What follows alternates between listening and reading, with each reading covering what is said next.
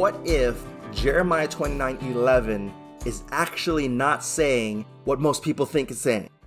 What if it wasn't intended to be used the way that Christians use it now? In fact, you might even be surprised at what God is actually saying in this passage. The verse goes like this: "For I know the plans I have for you, declares the Lord. Plans to prosper you and not to harm you. Plans to give you hope and a future." Is it possible that we've been looking at this passage all wrong this whole time? Join me as we take a deep dive into this amazingly popular verse. Hey, welcome to Second Tree Podcast. I'm March Villarreal, and I do deep dives into popular, almost cliche Bible verses and stories to uncover truths that we sometimes miss. Today, we're going to take a look at Jeremiah 29:11. And so hang around till the end to learn more about the podcast and what's coming up next. Chances are you've heard of Jeremiah 29:11. There's a good reason why. It's everywhere. Coffee mugs, t-shirts, bookmarks, calendars, you name it. Basically any piece of Christian merchandise that has been sold or can be sold has had this verse attached to it. People quote it, they post it, they share it, text, teach it. Christians are constantly teaching each other and reminding each other of God's plan for them and how He wants to prosper them. And that's probably why it's so popular. I mean, who doesn't want to be prosperous? The problem is we strip the verse, in fact, any verse, of all its true power and significance by removing it from its context. Context is the power of the verse, and the big picture is the power of any passage. When we remove a sentence from a greater story that God had intended to tell, we do two things. We rob ourselves of the actual blessing that God had meant for us, and we improperly personalize a story in a way that might not be its original purpose. So what's the context? Let's do some history. After Solomon died, the kingdom that was made up of 12 tribes was split into two nations, the north and the south. The north was called Israel, with the capital of Samaria.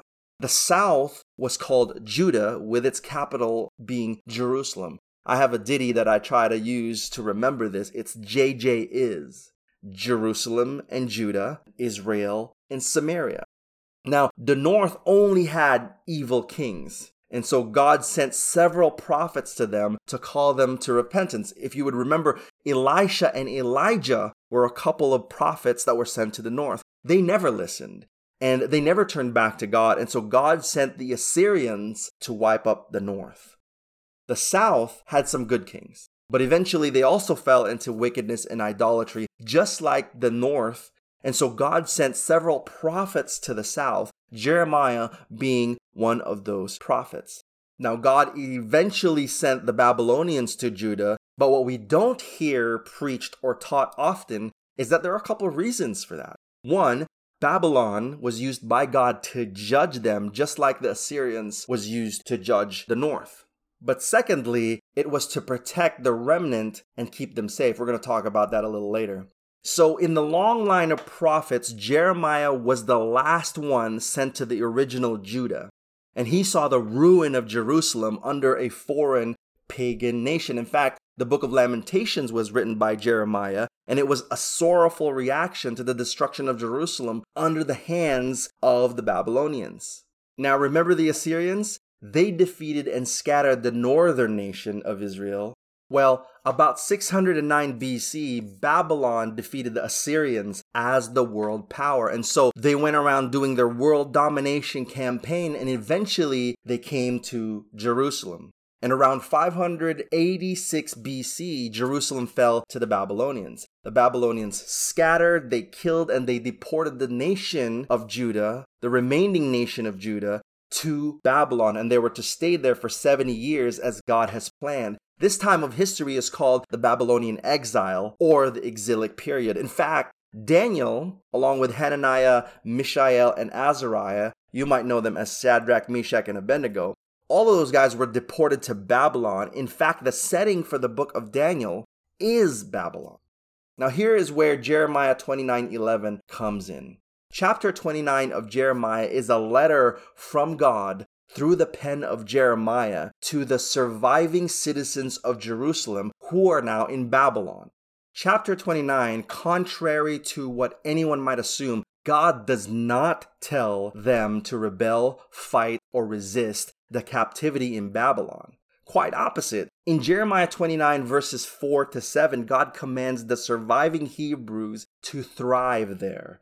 God tells them, build houses, plant gardens, get married, have kids, and increase. Verse 7 says, and seek the peace of the city where I have caused you to be carried away captive, and pray to the Lord for it, for in its peace you will have peace. God actually says, pray for the prosperity of Babylon.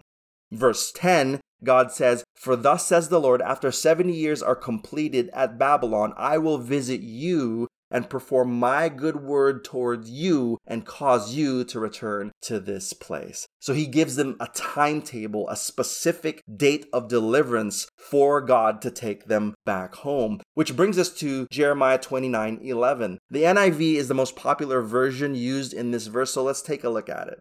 It says, for I know the plans I have for you, declares the Lord. Plans to prosper you and not to harm you. Plans to give you hope and a future. I think most of us would agree that that is a powerful verse. In fact, what we find out in the landscape of history is God used the Babylonian exile as an incubator to protect the remnants of Judah during a very unstable time in the world. And from a bigger picture, as it affects us, the bloodline of the Messiah was preserved and protected during the time of exile. If you look at Jesus' family tree found in Luke 3 and Matthew 1, you'll see his bloodline come through the exile.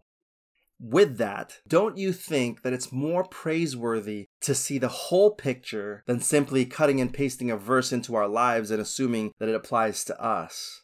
What we see is God working both at the global and historical level and also at the personal level.